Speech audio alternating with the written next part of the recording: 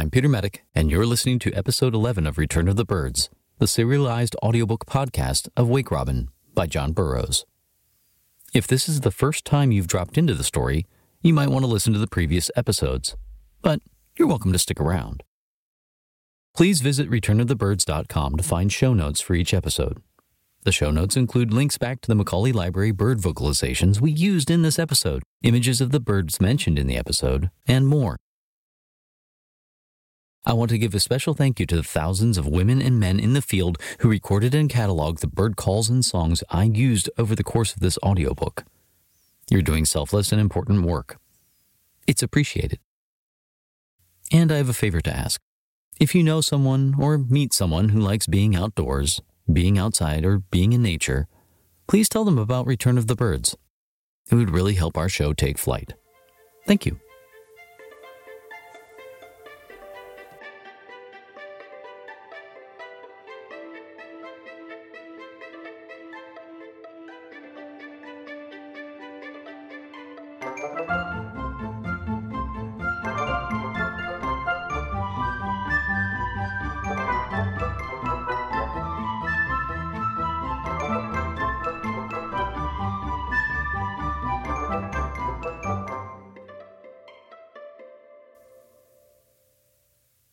Chapter 4. Birds' Nests. How alert and vigilant the birds are, even when absorbed in building their nests. In an open space in the woods, I see a pair of cedar birds collecting moss from the top of a dead tree. Following the direction in which they fly, I soon discover the nest placed in the fork of a small soft maple, which stands amid a thick growth of wild cherry trees and young beeches. Carefully concealing myself beneath it, without any fear that the workmen will hit me with a chip or let fall a tool, I await the return of the busy pair. Presently, I hear the well-known note, and the female sweeps down and settles unsuspectingly into the half-finished structure. Hardly have her wings rested before her eye has penetrated my screen, and with a hurried movement of alarm she darts away. In a moment, the male, with a tuft of wool in his beak, for there is a sheep pasture near, joins her, and the two reconnoiter the premises from the surrounding bushes. With their beaks still loaded, they move around with a frightened look, and refuse to approach the nest till I have moved off and lain down behind a log. Then one of them ventures to alight upon the nest, but, still suspecting not all is right, quickly darts away again. Then they both together come, and after much peeping and spying about, and apparently much anxious consultation, cautiously proceed to work. In less than half an hour, it would seem that wool enough has been brought to supply the whole family, real and prospective, with socks, if needles and fingers could be found fine enough to knit it up. In less than a week, the female has begun to deposit her eggs. 4 of them in as many days, white tinged with purple, with black spots on the larger end. After 2 weeks of incubation, the young are out. Excepting the American goldfinch, this bird builds later in the spring than any other. Its nest in our northern climate, seldom being undertaken till July.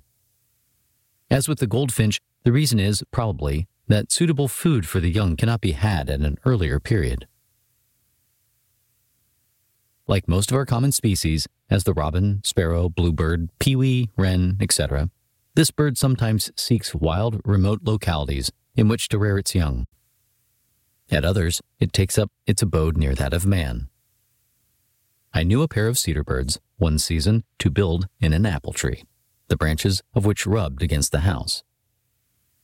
For a day or two before the first straw was laid, I noticed the pair carefully exploring every branch of the tree, the female taking the lead, the male following her with an anxious note and look.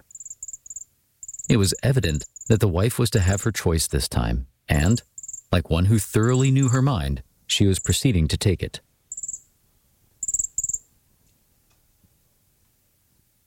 Finally, the site was chosen upon a high branch, extending over one low wing of the house. Mutual congratulations and caresses followed, when both birds flew away in quest of building material. That most freely used is a sort of cotton-bearing plant which grows in old worn-out fields. The nest is large for the size of the bird and very soft.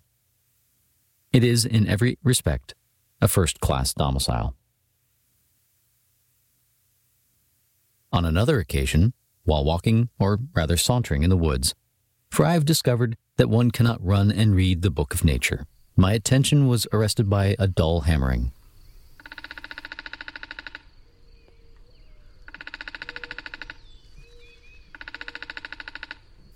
Evidently, but a few rods off. I said to myself, someone is building a house. From what I had previously seen, I suspected the builder to be a red-headed woodpecker in the top of a dead oak stub nearby. Moving cautiously in that direction, I perceived a round hole, about the size of that, made by an 1.5-inch auger, near the top of the decayed trunk, and the white chips of the workmen strewing the ground beneath. When but a few paces from the tree, my foot pressed upon a dry twig, which gave forth a very light snap. Instantly the hammering ceased, and a scarlet head appeared at the door. Though I remained perfectly motionless, forbearing even to wink till my eyes smarted, the bird refused to go on with his work, but flew quietly off to a neighboring tree. What surprised me was that amid this busy occupation, down in the heart of the old tree, he should have been so alert and watchful as to catch the slightest sound from without. The woodpeckers all build in about the same manner, excavating the trunk or branch of a decayed tree and depositing the eggs on the fine fragments of wood at the bottom of the cavity. Though the nest is not especially an artistic work, requiring strength rather than skill, yet the eggs and the young of few other birds are so completely housed from the elements, or protected from their natural enemies, the jays, crows, hawks, and owls. A tree with a natural cavity is never selected, but one which has been dead just long enough to have become soft and brittle throughout. The bird goes in horizontally for a few inches, making a hole perfectly round and smooth and adapted to his size, then turns downward, gradually enlarging the hole as he proceeds to a depth of 10, 15, 20 inches, according to the softness of the tree and the urgency of the mother bird to deposit her eggs. While excavating, male and female work alternately. After one has been engaged 15 or 20 minutes, drilling and carrying out chips, it ascends to an upper limb, utters a loud call or two,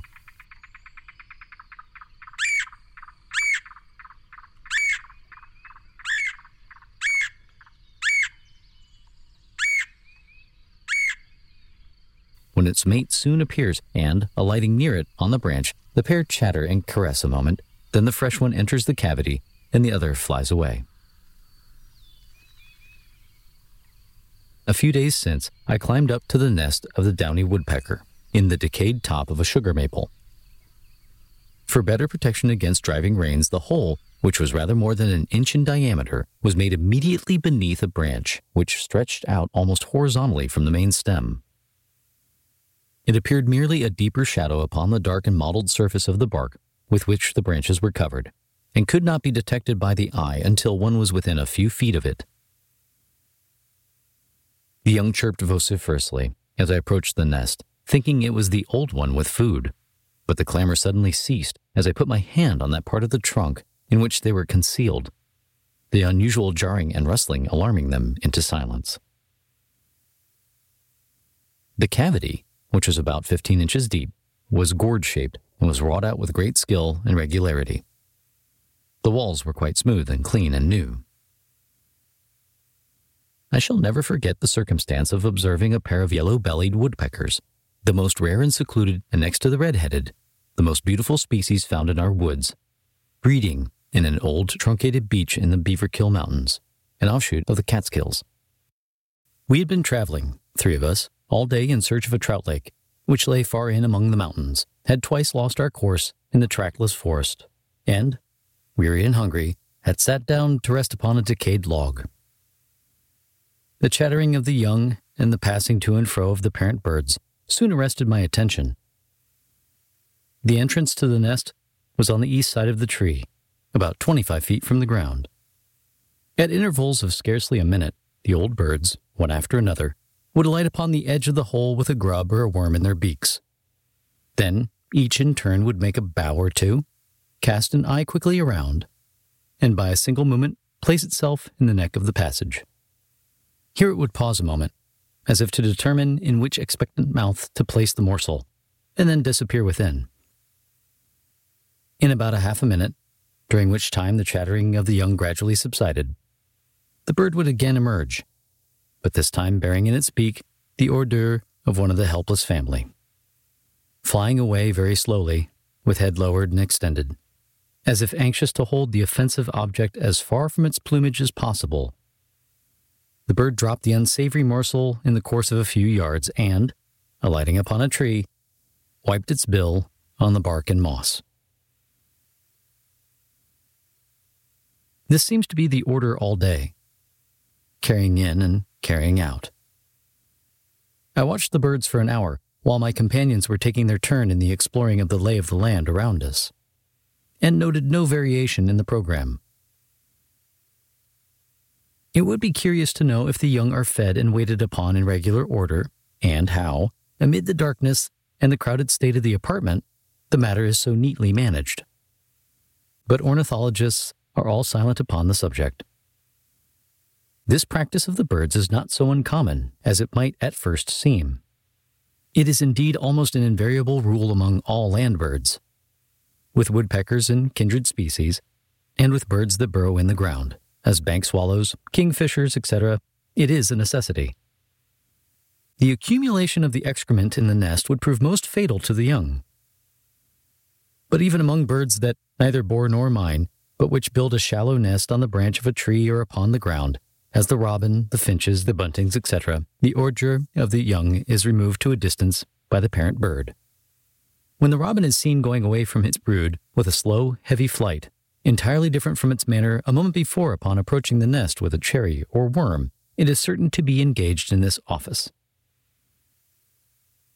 One may observe the social sparrow, when feeding its young, pause for a moment after the worm has been given and hop around the brink of the nest observing the movements within. The instinct of cleanliness no doubt prompts the action in all cases, though the disposition to secrecy or concealment may not be unmixed with it. The swallows form an exception to the rule.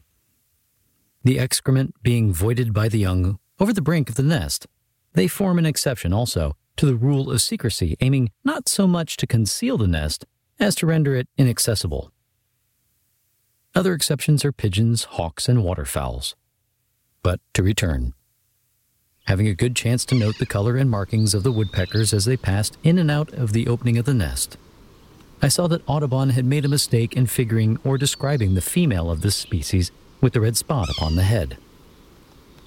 I've seen a number of pairs of them, and in no instance have I seen the mother bird marked with red. The male was in full plumage, and I reluctantly shot him for a specimen. Passing by the place again the next day, I paused a moment to note how matters stood. I confess it was not without some compunctions that I heard the cries of the young birds and saw the widowed mother, her cares now doubled, hastening to and fro in the solitary woods. She would occasionally pause expectantly on the trunk of a tree and utter a loud call. It usually happens, when the male of any species is killed during the breeding season, that the female soon procures another mate. There are, most likely, always a few unmated birds of both sexes within a given range, and through these the broken links may be restored.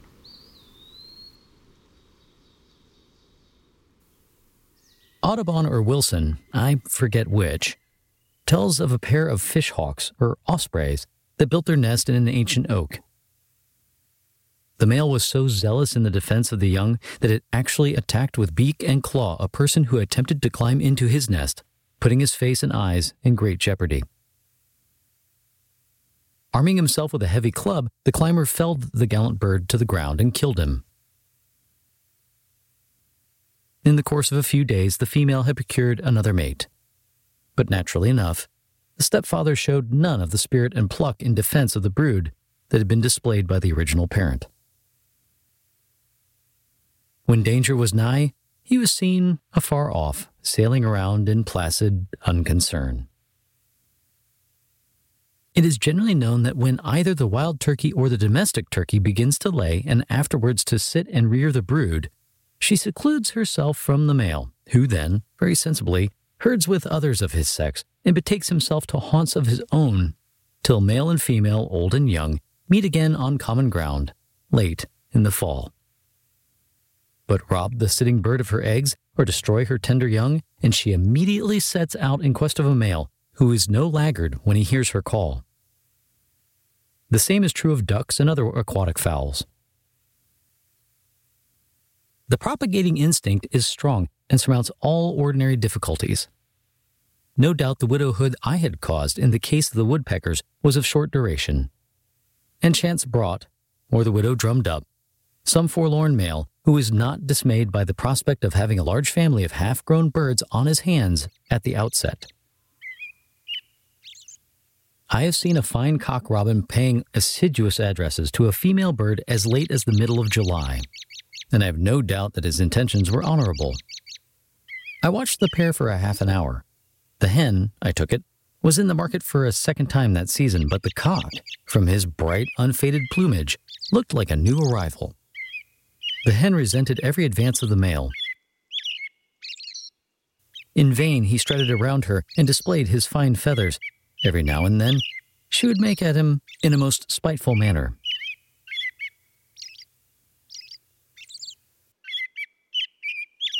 He followed her to the ground, poured into her ear a fine, half-suppressed warble, offered her a worm, flew back to the tree again with a great spread of plumage, hopped around her on the branches, chirruped, chattered, flew gallantly at an intruder, and was back in an instant at her side. No use. She cut him short at every turn.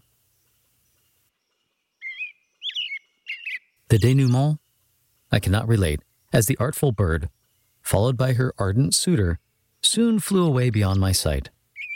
It may not be rash to conclude, however, that she held out no longer than was prudent.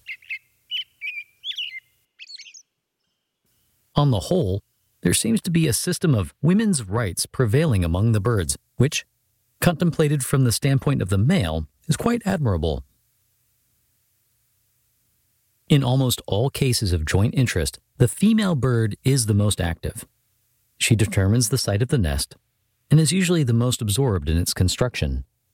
Generally, she is more vigilant in caring for the young and manifests the most concern when danger threatens. Hour after hour, I have seen the mother of a brood of blue grosbeaks pass from the nearest meadow to the tree that held her nest with a cricket or grasshopper in her bill, while her better-dressed half was singing serenely on a distant tree or pursuing his pleasure amid the branches.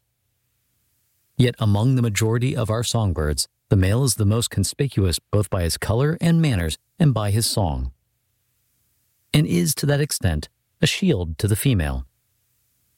It is thought that the female is humbler clad for better concealment during incubation, but this is not satisfactory, as in some cases she is relieved from time to time by the male.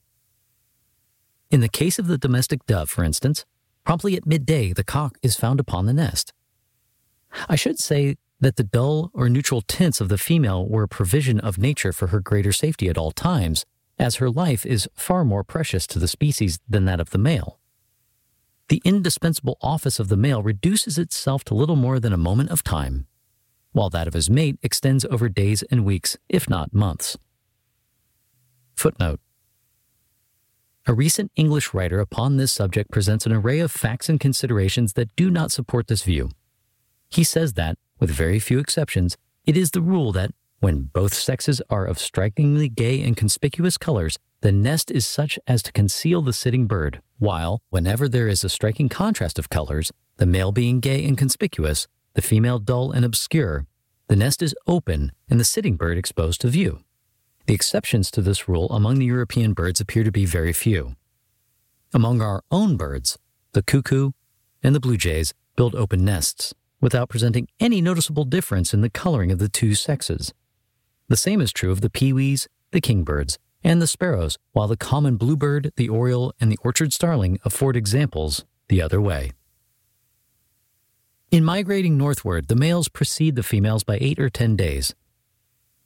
Returning in the fall, the females and young precede the males by about the same time.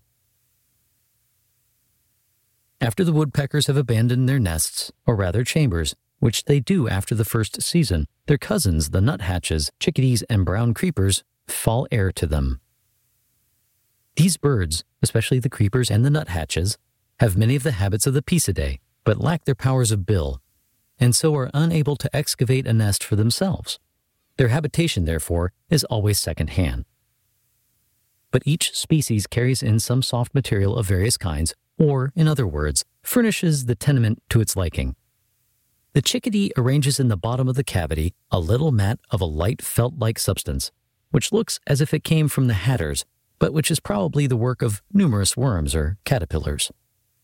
On this soft lining, the female deposits 6 speckled eggs. I recently discovered one of these nests in a most interesting situation. The tree containing it, a variety of the wild cherry, stood upon the brink of the bald summit of a high mountain. Gray, time-worn rocks lay piled loosely about, or overtoppled the just visible byways of the red fox. The trees had a half-scared look, and that indescribable wildness, which lurks about the tops of all remote mountains, possessed the place. Standing there, I looked down upon the back of the red-tailed hawk as he flew out over the earth beneath me. Following him, my eye also took in farms and settlements and villages and other mountain ranges that grew blue in the distance. The parent birds attracted my attention by appearing with food in their beaks, and by seeming much put out. Yet, so wary they were of revealing the locality of their brood, or even of the precise tree that held them, that I lurked around over an hour without gaining a point on them. Finally, a bright and curious boy who accompanied me secreted himself under a low projecting rock close to the tree in which we supposed the nest to be, while I moved off around the mountainside. It was not long before the youth had their secret. The tree, which was low and wide-branching, and overrun with lichen, appeared at a cursory glance to contain not one dry or decayed limb. Yet there was one a few feet long in which, when my eyes were piloted thither, I detected a small round orifice. As my weight began to shake the branches, the consternation of both old and young was great.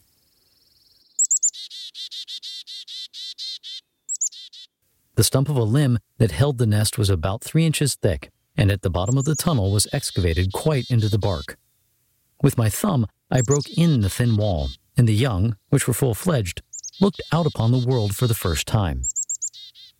Presently one of them, with a significant chirp, as much as to say, "It is time we were out of this," began to climb up toward the proper entrance.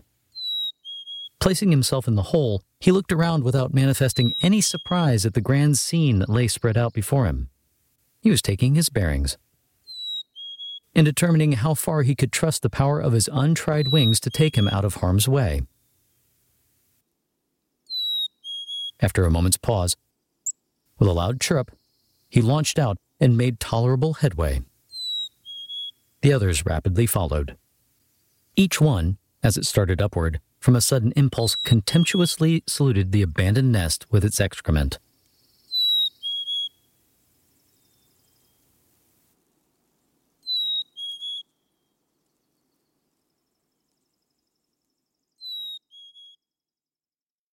Though generally regular in their habits and instincts, yet the birds sometimes seem as whimsical and capricious as superior beings. One is not safe, for instance, in making any absolute assertions as to their place or mode of building. Ground builders often get up into a bush, and tree builders sometimes get upon the ground or into a tussock of grass. The song sparrow, which is a ground builder, has been known to build in the knothole of a fence rail, and a chimney swallow once got tired of soot and smoke and fastened its nest on a rafter in a hay barn. A friend tells me of a pair of barn swallows which, taking a fanciful turn, saddled their nest in the loop of a rope that was a pendant from a peg in the peak, and liked it so well that they repeated the experiment the next year. I have known the social sparrow, or hairbird, to build under a shed, in a tuft of hay that hung down through the loose flooring from the mow above. it usually contents itself with a half-dozen stalks of dry grass and a few long hairs from a cow's tail loosely arranged on the branch of an apple tree. The rough-winged swallow builds in the wall and in old stone heaps, and I have seen the robin build in similar localities. Others have found its nest in old abandoned wells. The house wren will build in anything that has an accessible cavity, from an old boot to a bombshell. A pair of them once persisted in building their nest in the top of a certain pump tree, getting in through the opening above the handle. The pump being in daily use, the nest was destroyed more than a score of times. This jealous little wretch has the wise forethought, when the box in which he builds contains 2 compartments, to fill up one of them, so as to avoid the risk of troublesome neighbors. The less skillful builders sometimes depart from their usual habit and take up with the abandoned nest of some other species. The blue jay now and then lays in an old crow's nest or a cuckoo's nest. The crow blackbird, seized with a fit of indolence, drops its eggs in the cavity of a decayed branch. I heard of a cuckoo that dispossessed a robin of its nest, of another that set a blue jay adrift. Large, loose structures like the nests of the osprey and certain of the herons have been found with half a dozen nests of the blackbird set in the outer edges like so many parasites, or, as Audubon says, like the retainers about the rude court of a feudal baron. The same birds breeding in a southern climate construct far less elaborate nests than when breeding in a northern climate. Certain species of waterfowl that abandon their eggs to the sand and the sun in the warmer zones build a nest and sit in the usual way in Labrador.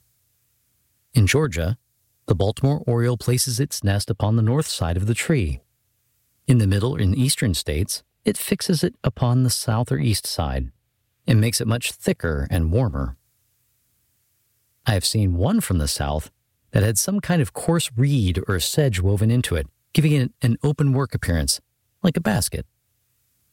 Very few species use the same material uniformly. I have seen the nest of the robin quite destitute of mud. In one instance, it was composed mainly of long black horsehairs, arranged in a circular manner, with a line of fine yellow grass, the whole presenting quite a novel appearance. In another case, the nest was chiefly constructed of a species of rock moss. The nest for the second brood during the same season is often a mere makeshift. The haste of the female to deposit her eggs as the season advances seems very great, and the structure is apt to be prematurely finished. I was recently reminded of this fact by happening, about the last of July, to meet with several nests of the wood or bush sparrow in a remote blackberry field. The nests with eggs were far less elaborate and compact than the earlier nests from which the young had flown. Day after day, as I go to a certain piece of woods, I observe a male indigo bird sitting on precisely the same part of a high branch and singing in his most vivacious style. As I approach, he ceases to sing and, flirting his tail right and left with marked emphasis, chirps sharply. In a low bush nearby, I come upon the object of his solicitude. A thick, compact nest composed largely of dry leaves and fine grass, in which a plain brown bird is sitting upon 4 pale blue eggs. The wonder is that a bird will leave the apparent security of the treetops to place its nest in the way of many dangers that walk and crawl upon the ground. There, far up out of reach, sings the bird. Here, not 3 feet from the ground, are its eggs or helpless young. The truth is, birds are the greatest enemies of birds, and it is with this reference to this fact that many of the smaller species build. Perhaps the greatest proportion of birds breed along highways. I have known the ruffed grouse to come out of a dense wood and make its nest at the root of a tree within 10 paces of the road, where, no doubt, hawks and crows, as well as skunks and foxes, would be less likely to find it out. Traversing remote mountain roads through dense woods, I have repeatedly seen the veery, or Wilson's thrush, sitting upon her nest so near me that I could almost take her from it by stretching out my hand. Birds of prey show none of this confidence in man, and when locating their nests, avoid, rather than seek, his haunts. You listen to Return of the Birds, a serialized audiobook podcast of Wake Robin, written by John Burroughs and read by Peter Medic with bird vocalizations courtesy of the Macaulay Library at the Cornell Lab of Ornithology. Recording, editing, and post-production by 44 by... Is it 44 or 44. Recording, editing, and post-production by 44 from 26 in Bellingham, Washington. Post-production and mastering by Counterweight Creative.